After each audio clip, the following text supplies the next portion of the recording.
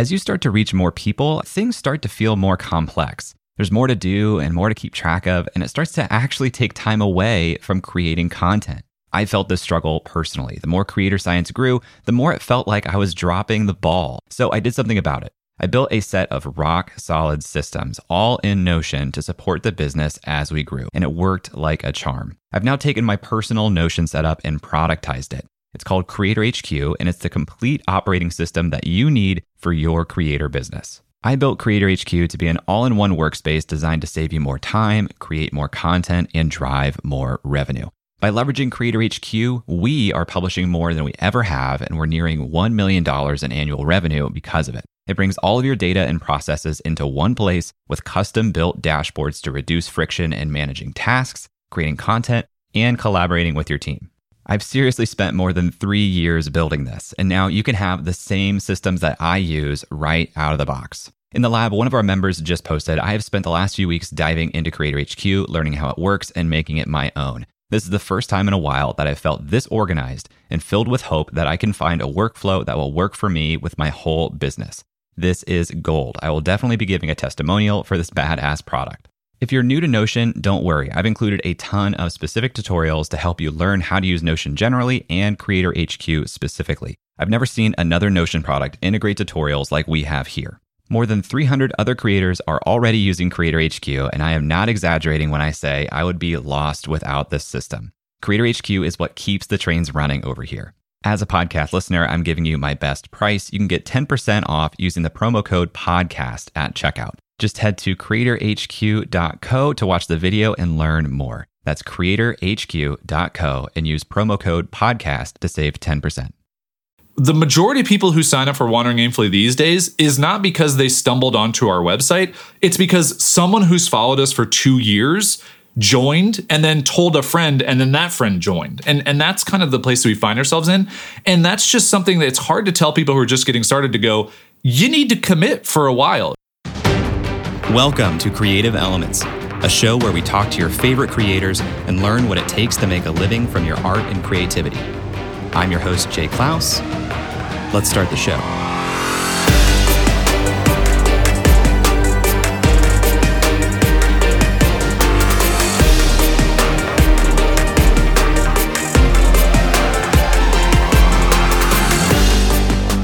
Hello, welcome to Creative Elements.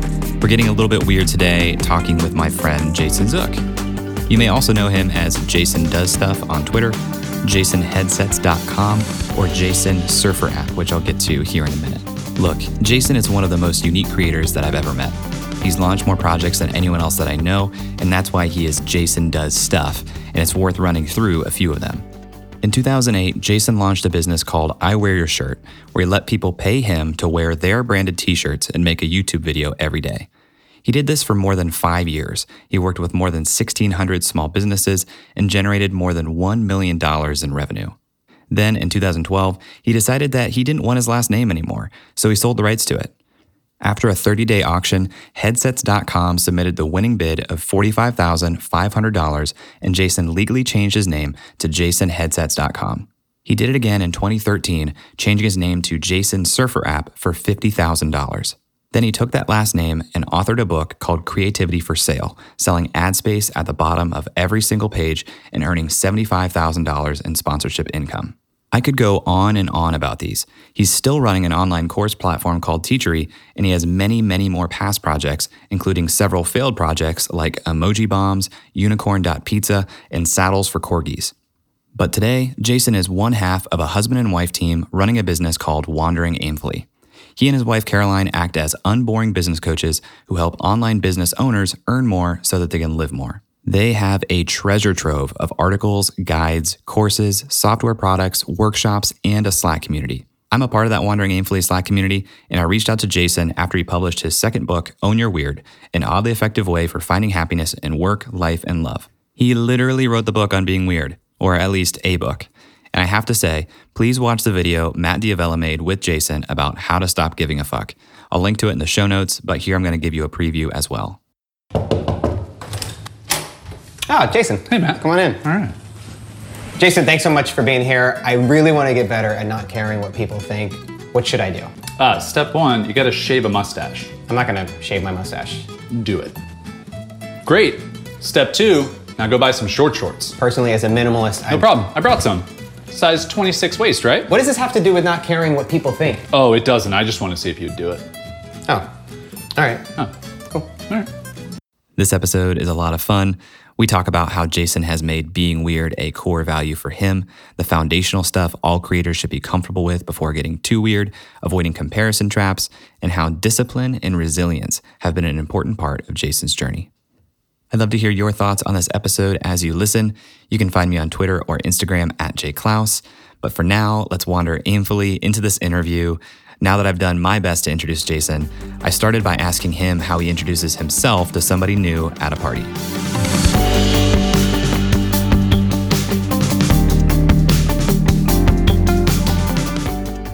Oh, this is the worst. Oh man, this has evolved so much over the years. So I've gotten to this point where I'm like, kind of like old man curmudgeon, where I just wouldn't be at the party, you know? Like that's just like my truthful, honest answer is like, I wouldn't be there. But the funny thing that happens with this is like, my wife, Caroline, and I will be traveling and someone will sit down next to us and they'll be like, what do you do? And so for me, I'm just like, I'm not at the party, you know, like I'm not here. And so I'll just go, oh, I'm a writer. And then like no further questions. No one ever asks. And if they do, they're like, oh, where do you write for it? I was like, oh, I have a blog. And they're like, okay, that's fine.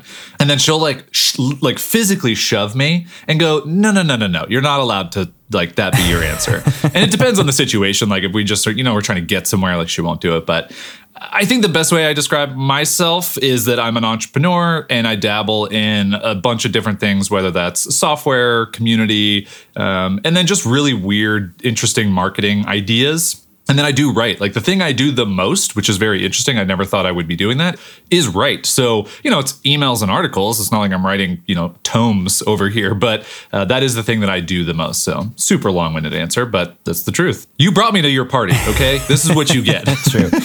Yeah, it's interesting when you write newsletters and articles, you tend to realize that after like 3 or 4 months, you've basically written a book. So by this point, with consistent writing over the past 5 years, I think I've written a total of 10 books in length of things that I've written, which is kind of crazy to think about. Now, we could argue if any of it's good. That's a whole different discussion. But I have written just a ton of stuff. And I think that's, you know, just been something that's been really helpful for me, both in getting through difficult times, but then in also just exploring and experimenting and figuring out what we want to be doing and talking about.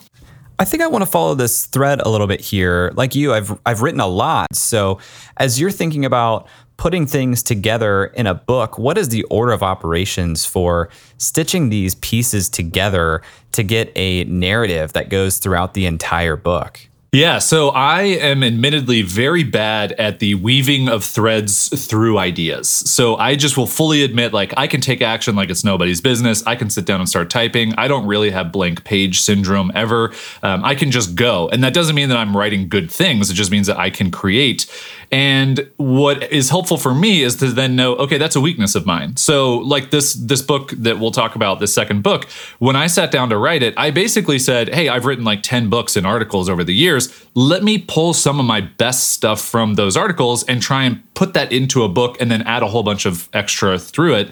And then, so as I did that, what happened was my wife, Caroline, basically said, hey, you know, I think the thread here is like that you're just doing things differently. And I've been talking about that. I've been saying that for years, but I didn't know that that was the narrative. I didn't know that was the thread. And so that kind of, you could then go back through it and you go, oh, okay, so this is how, when I became a minimalist, this is how I did that differently. When I started this business, I wear shirt, this is how I looked at the world differently. And you find that thread. And then there's actually an extra layer when you get into actually the publishing world, where you have a structural editor whose entire job it is to find something that then people on the outside can really latch onto. And that's how we actually made the shift from do it differently to own your weird, which is the title of this next book. But that's how it happens for me. Admittedly, I need an editor. I need someone who has that narrative eye, because I am just notoriously bad at pulling and weaving the threads together. I think I'm just a more natural storyteller than I am anything else. Help me get inside of your brain a little bit here, because between... I wouldn't do it. I wouldn't do it. Between doing it differently and own your weird, it's clear that this is a core part of what you do. And so I'm curious, how much of that is something that you have to proactively think about and put on top of the things you're considering versus a lens that you just naturally see the world differently and act differently because of it? It's a little bit of both. At this point, no matter what I do, now moving forward, there has to be a different or weird angle. And so I think, you clearly see that in all the things that we do. And that's not necessarily just in like every email or article that we write, although some people might argue that, yeah, those are all, they have their own weird or different twist. But it has become this thing where I just know that no matter what I'm creating, if I'm not putting my own uniqueness into it or my own weirdness into it, I don't get fulfillment. Even if that thing gets retweeted a ton or a lot of people buy it or any of that stuff, the external metrics don't matter to me if my internal metrics are not being met. And so that has become a thing where I've really realized as I've done these weird projects over the year, I had my I Wear Your Shirt project. I have my last name selling project. I have my first book, which was fully sponsored. I sold my future, which you became a part of at a certain point. And all of those things, I realized it wasn't so much the fact that they were a weird idea. It was that I was putting all of my own unique twist on these things. And that felt amazing. Like then I actually put it out into the world and then people paid for it and then people appreciated it or what have you. That became really important. So now it's almost like a core value. So getting back to the root of your question, I look at uniqueness or weirdness or doing things differently. However you want to define that, whatever makes the most sense to you, that's a core value bucket for me that basically every idea goes through it as a filter. So, I want to write or I want to create this new course. Okay, great. But how, like it's a hard stop at that filter. And then we go, okay, it has to be weird or unique. And then it can kind of filter through as it gets that kind of twist put on it. We live in a world obsessed with data, metrics, and optimization. And for online creators, there are a lot of well-known best practices that are backed up by data. So if you're intentionally owning your weird, I wanted to know if you have to give up those best practices. I think there's a kind of a delicate balance where you almost in the beginning of your journey, if you're maybe just getting started, if you're just diving into some new area of the, industry that you want to be in or some new complete industry you've never been in before, is that you have to follow a little bit of the well-lit path, if you will, of what other people have done that has succeeded, because you need to figure out what works before you just dive in and go, let me just uproot everything and do it all differently. And there's something to be said about when is the right time to reinvent the wheel in something, and when is maybe not the right time to reinvent the wheel, but just add like a little, like some sparklies onto the wheel, like some tassels that, splay in the wind and they're just wonderful. And so for me, I think now that I've been in kind of the like software, online education, writing, all of that world, I've kind of earned the ability to go, okay, I know all of the like foundational stuff that works. Now it's about sprinkling a little bit of weird on everything that I do because I know it at the foundation. But I've also run into it the other way where I've tried to go too weird too early and people just don't get it. Like I tried to sell an ebook a couple years ago, and the idea was the book was called 1 Week to Profit. It was 7 ways in 7 days to make more money in your business. And I wanted to sell it where only one person could buy it on the first day. And then on the second day, only 2 people could buy it. And on the third day, only 3 people could buy it.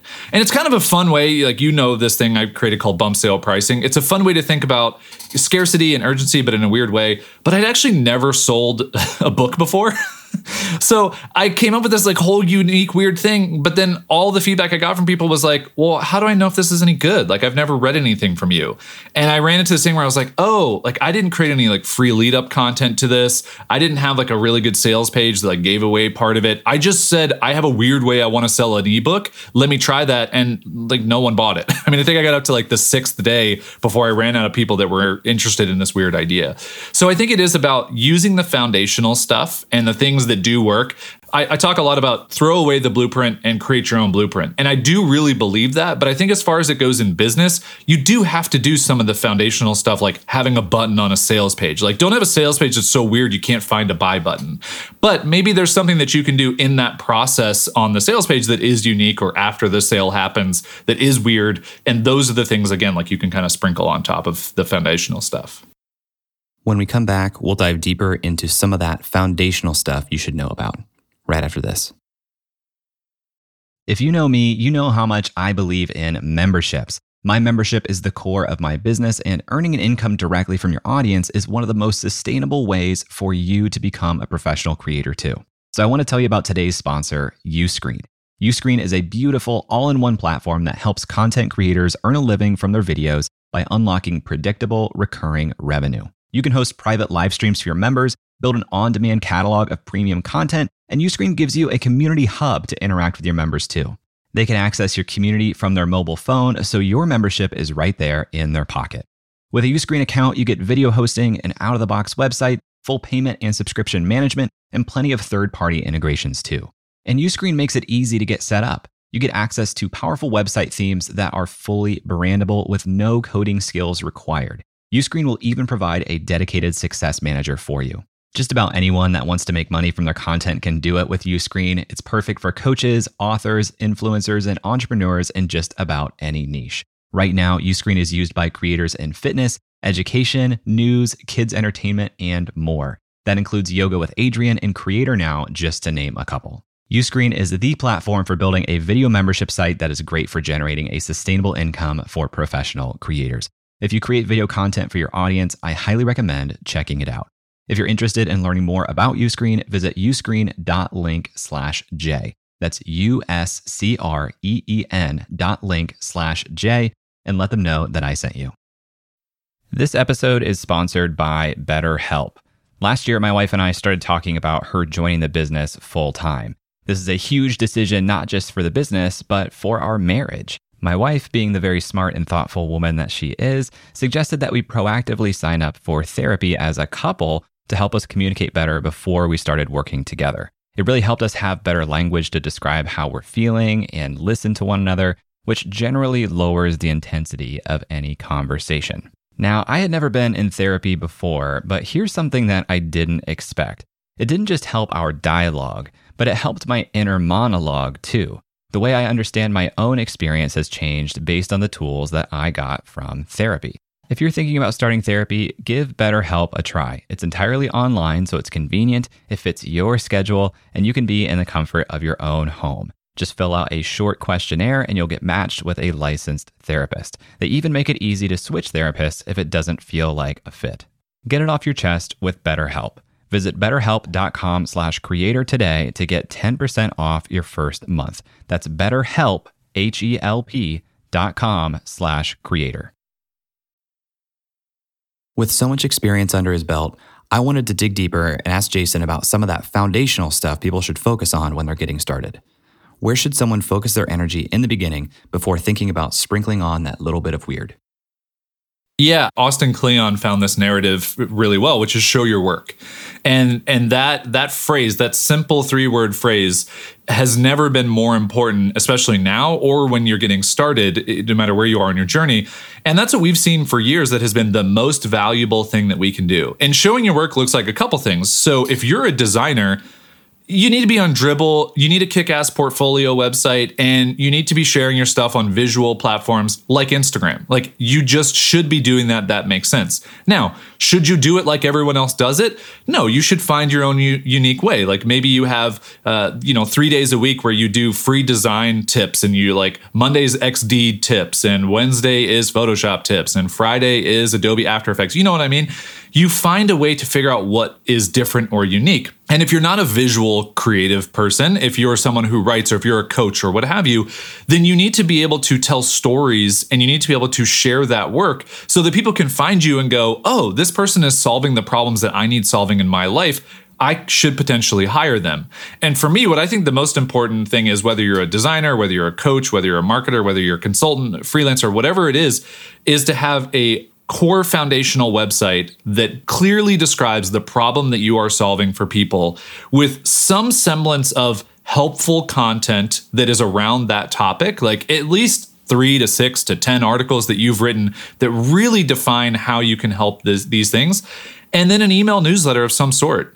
And I just strongly believe in email. I know you use email really well, and I think that email is the thing that, as saturated and as busy as all of this is getting, having someone's email address and being able to directly contact them when they opt in is more powerful than any social channel you can invest time in, especially if you're getting started. Now, if you're further on down the road and you have a lot of experience, okay, maybe we could talk about some other things. But even for us, email has been the thing year over year over year that has continued to drive 90% or more of all of our business revenue.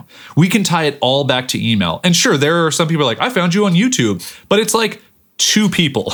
So it's not enough that we continue to spend all of that time and energy. Instead, we should make our email content really great, our free content on our website really great, and continue just to show the work that we're doing.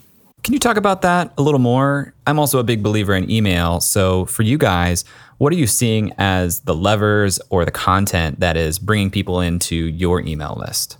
Yeah, so a couple of years ago, I was just sending emails just randomly and, like, hey, here's a thought or here's a story. And it was fine. And then I kind of had this reframing where I was like, what if I started every email with, I want to help you? And if I said, I want to help you, and then wrote the rest of the email and then just removed the I want to help you part, then I actually had something that someone could get a benefit from, someone could get value from.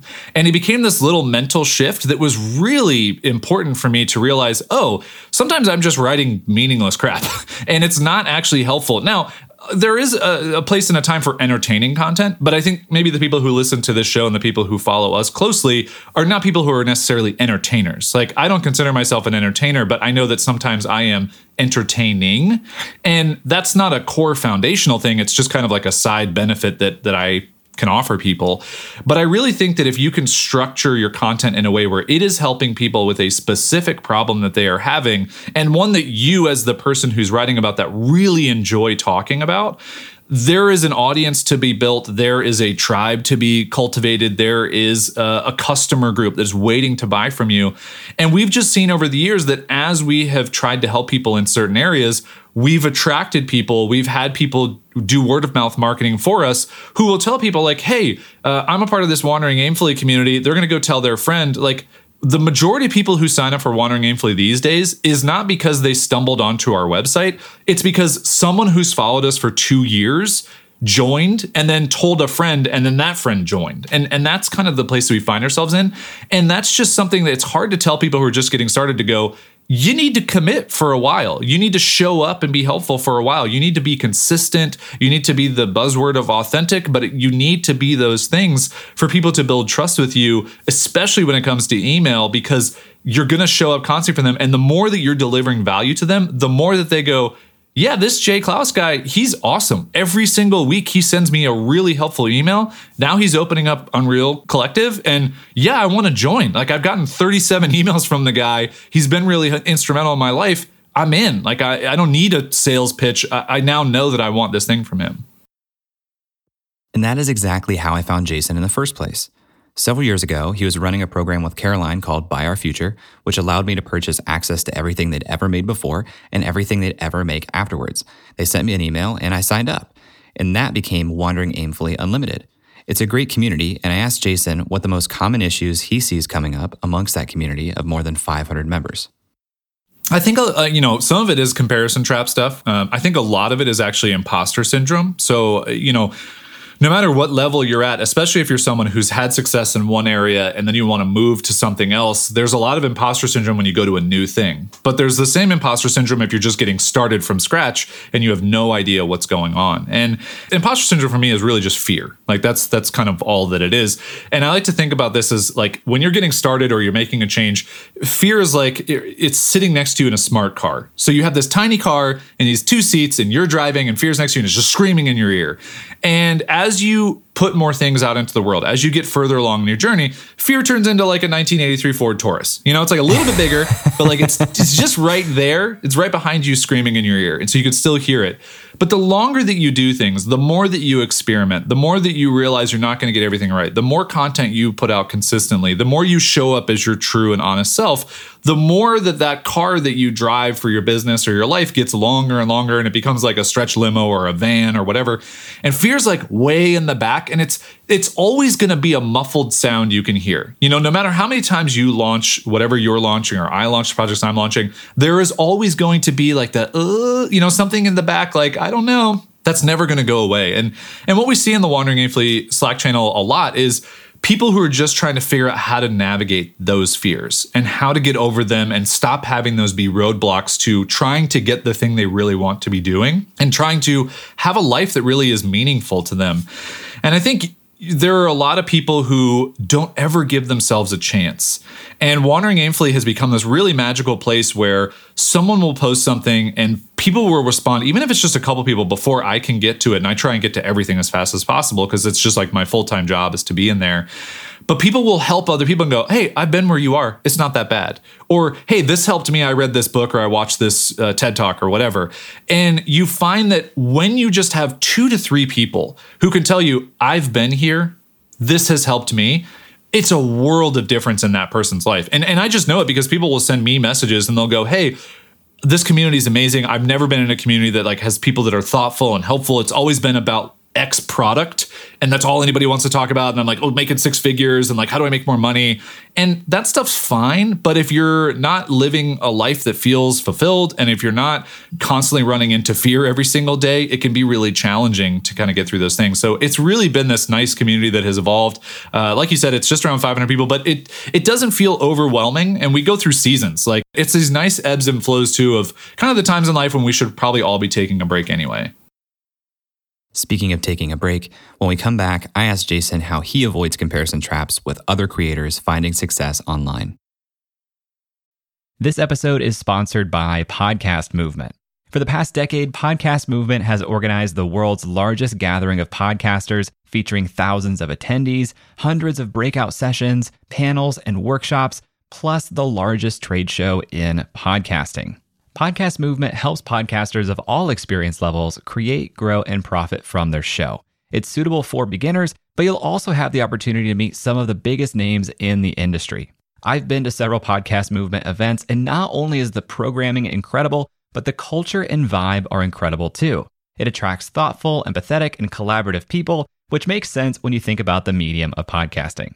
Podcast Movement hosts 2 events per year. The first just wrapped up, but their flagship conference is happening August 19th through the 22nd in Washington, D.C. Attendees have the freedom to choose their own adventure across several different stages throughout the 4-day event, not to mention dozens of amazing networking events, parties, and the expo hall floor.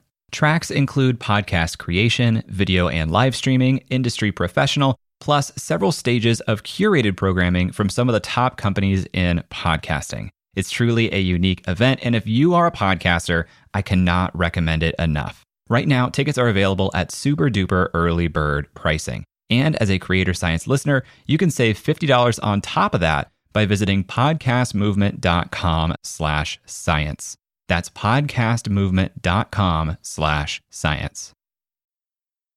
Welcome back to Creative Elements. Jason is one of my favorite follows on Twitter. And even though he has more than 30,000 followers, I think his perspective is still underappreciated. So much of Twitter is posturing and pretending like what you have to say is so profound, and Jason goes against that grain. He's a lot more honest, vulnerable, and actively talks about some of the elephants in the room, things like comparing yourself to others. So I asked him how he avoids comparison traps to other online creators. It's tough. I mean, I've been doing this now this is my 13th year of working for myself and creating things. And, I even have comparison traps of my previous self, that's a weird one, right? Like that's if you're laying down on the couch and we're talking about why you're talking to yourself in the third person. Like I'm laying down on the couch and I got to figure out how to deal with this baggage that I carry.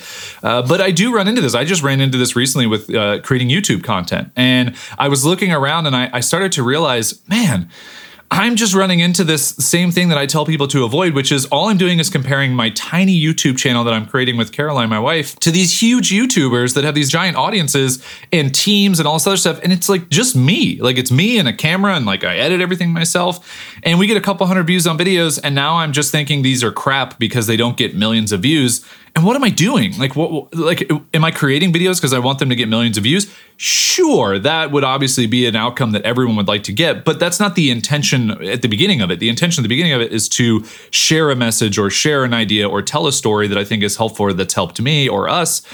And that's the point of it. And a couple of years ago, I wrote this article that was like, basic title was how to define the success of your art. Like, how do you define it?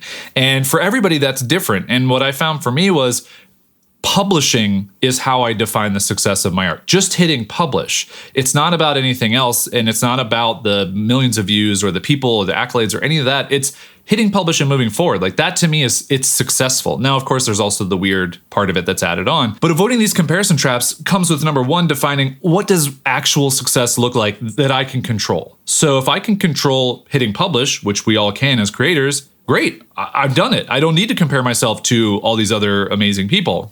But then also, as you move forward, it's then important to realize, is this content or are the things that I'm creating serving my goals?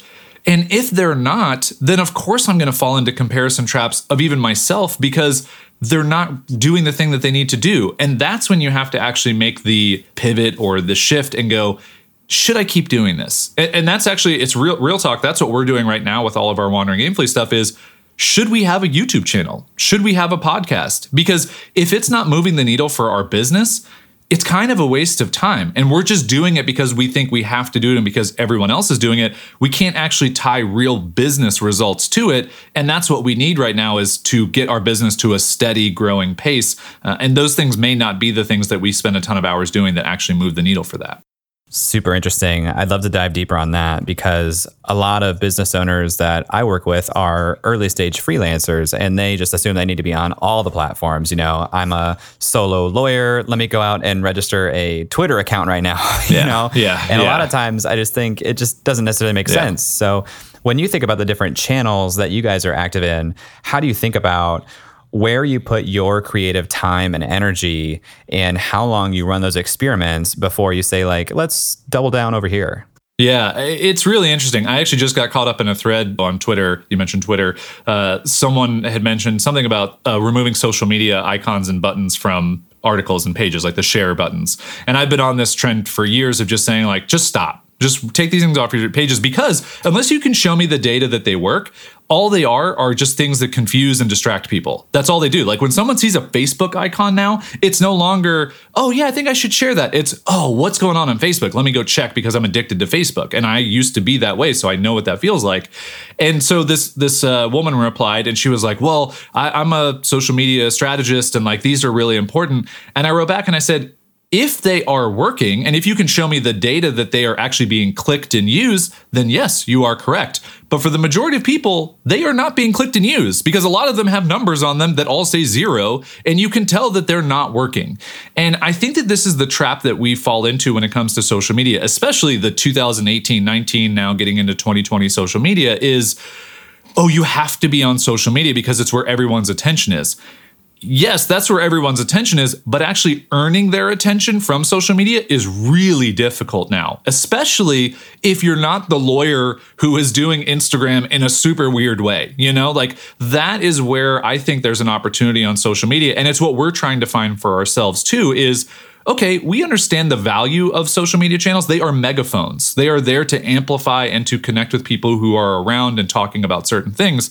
But it's not a necessary thing. There are other ways that you can reach people. Social media just seems like the fastest, but I would argue now we're at the point where it's also some of the hardest because you have to make your account so different. You have to be so consistent. You have to deal with all of the scrolling through all of the feeds that it just is very hard to stand out. And it's never been more crowded than it ever is right now.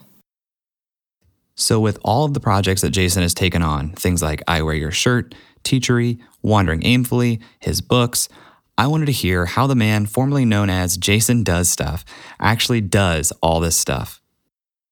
Discipline. And I think it's really overlooked when it comes to working for yourself. And I do think that there are a lot of people out there who have a sense of, oh, I'm a disciplined person. But like after 3 months, if they don't see results, they give up. And so that kind of fits into a second one, which is resilience. And so for me, discipline really means I'm not wasting time all day. I know where my hours go every day. I know where the time sucks are for me. Like I can get sucked into Instagram just like anyone else. I love all the puppy pics. I love the puppy pics, Jay. But I also know that spending 2 hours scrolling through Instagram and pretending that I'm connecting with people is not moving the needle for our business. And if I'm not working, then that's fine. I can be doing that. But if I'm actually like in a workday mode, I need to put that aside and do that. So for me, discipline has really become a thing that has been very powerful over the years. And I've used time blocking forever. So Google Calendar for me is basically my assistant. And it's actually more than my assistant. It's like my boss. So I put everything on my calendar. I block off specific time for it, and I'm fairly rigid about it. Now, if a day goes awry and something happens, as it always does for all of us, sure, I can move a block from today to tomorrow. But I have a rule for myself that I can't move a block on my calendar 3 times. So when I come up against the 3rd time that I've moved it, I either have to do that thing or I delete it and I don't do it because it wasn't important enough that I kept moving it, or it's so important that it got bumped a couple times and now I need to hunker down and do it. So the discipline part is really helpful. The second thing is resilience. So things are going to go wrong. Things are going to not work out. An email is going to send improperly. This past week, we had 2 emails get sent incorrectly. And it frustrated the hell out of me because I've been doing email marketing for 10 years. Like, how am I still sending emails without links or whatever? And it's the nature of the beast. And what you realize is, these things are going to happen. And one of the things I talk about in the book, there's a whole chapter on it, which is opportunities, not obstacles. So when you run up against something that can be difficult or maybe get in the way or goes wrong, you can look at it as an opportunity to do something better or an opportunity to have some fun and some levity. So as I sent out these wrong emails, I got like 5 or 10 people who replied back and they're like, hey, it looks like there wasn't a link. And I just wrote back, I was like, yeah, Gremlin got in the email editor while I was writing, like I was chasing them around, Gremlins. And I just took it a moment to like have some fun with it. And it was an opportunity for people just to write back and they were laughing. They're like, oh, that happens to me. Like I've run into the email gremlin. Like these silly things are the things that people, you're resilient about them, but you're also resilient about them in a weird way for me. And maybe that's not for everybody, but you find a way that it becomes an opportunity to just do something better or to learn. So I think those are 2 really important core things for me that have really helped, which is discipline and resilience in all of the things that I'm doing, especially when it comes to building business and trying to get customers and kind of grow revenue.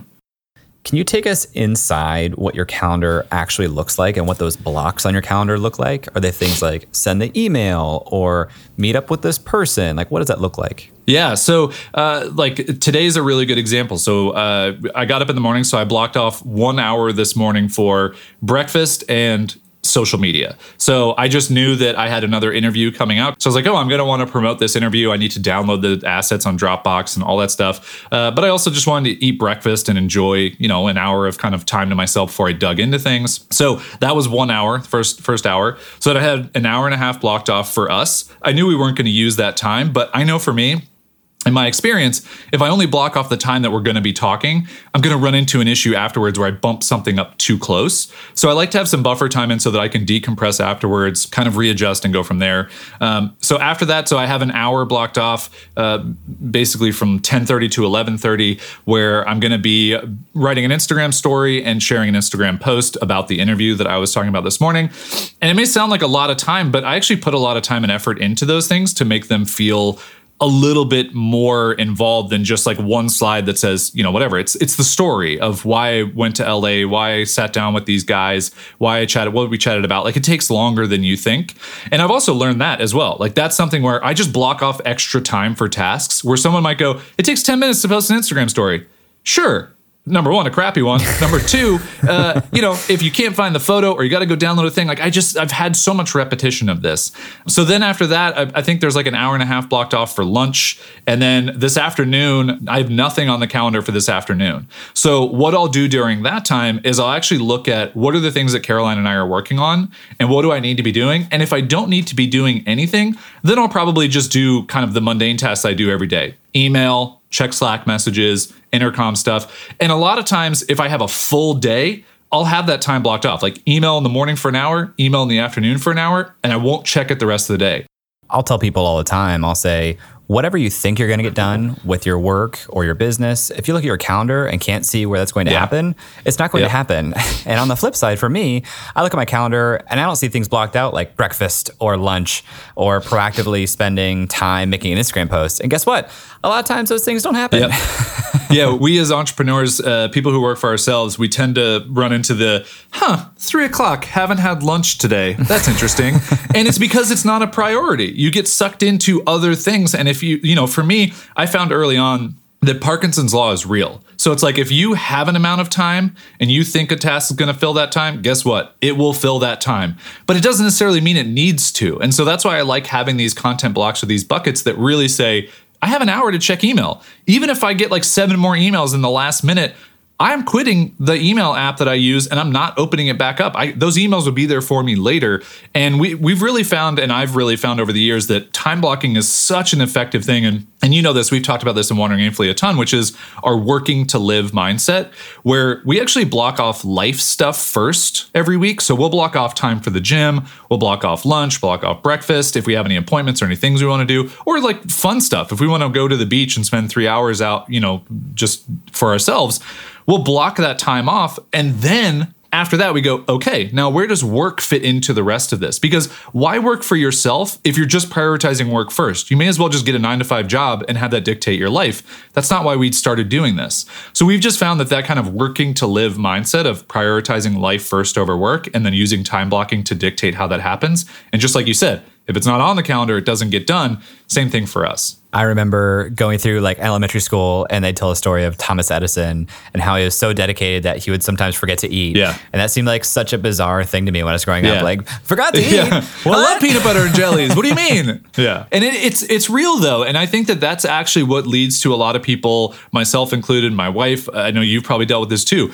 It's what leads to burnout. It's what leads to being stressed out. It's what leads to feeling like you have so many tasks to do and not enough time to do them. And it's because you allow too much time for a task to take that doesn't require that much time. And if you're really honest with yourself, you go, oh, well, I was actually checking LinkedIn and then I was checking my email and then I bounced over to Slack and then I like had a call with a friend or I was doing this, and you're doing like 7 things at one time when you should just be doing one focused task at a time, get it done and move forward.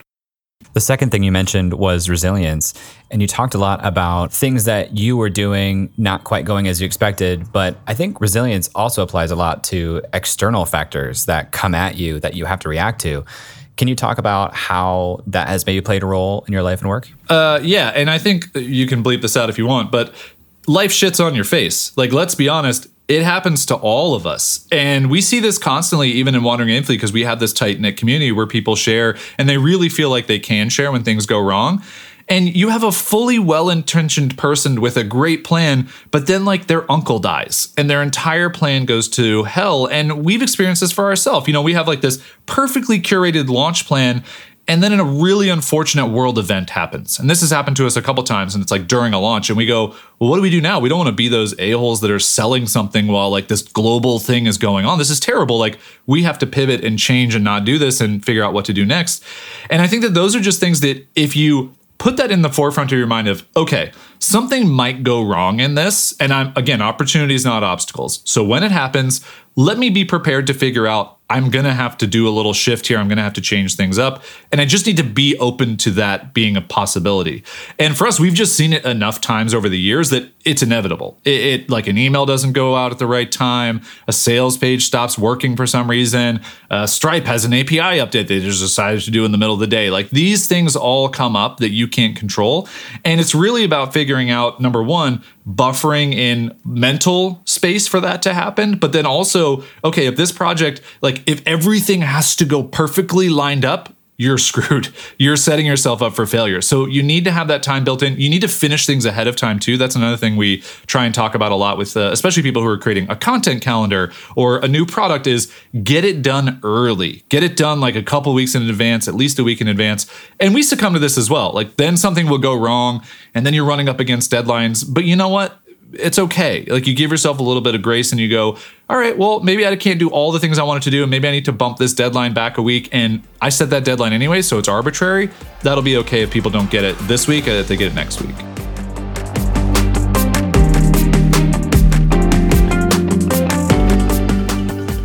It is always a pleasure to hear Jason's contrarian perspective on all things creativity.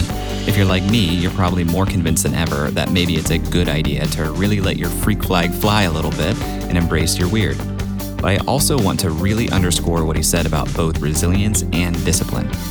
There is no way to have that type of creative output that Jason does without having a ton of discipline with yourself and your time. And to put that much creative work out into the world, especially if it's weird, you'll need to be resilient and not let people's opinions get you down. There will always be people who don't understand or appreciate your work, but you can't let that stop you. If you want to learn more about wandering aimfully and check out Jason's book, Own Your Weird, or other past projects, I've linked to all of that in the show notes. Thanks to Jason for being on the show. Thanks to Emily Klaus for making the artwork for this episode. Thanks to Brian Skeel for mixing this show and also creating our music. If you like this episode, you can tweet @jklaus and let me know. And if you really want to say thank you, please leave a review on Apple Podcasts. It goes a long way right now. But in any case, thanks for listening, and I'll talk to you next week.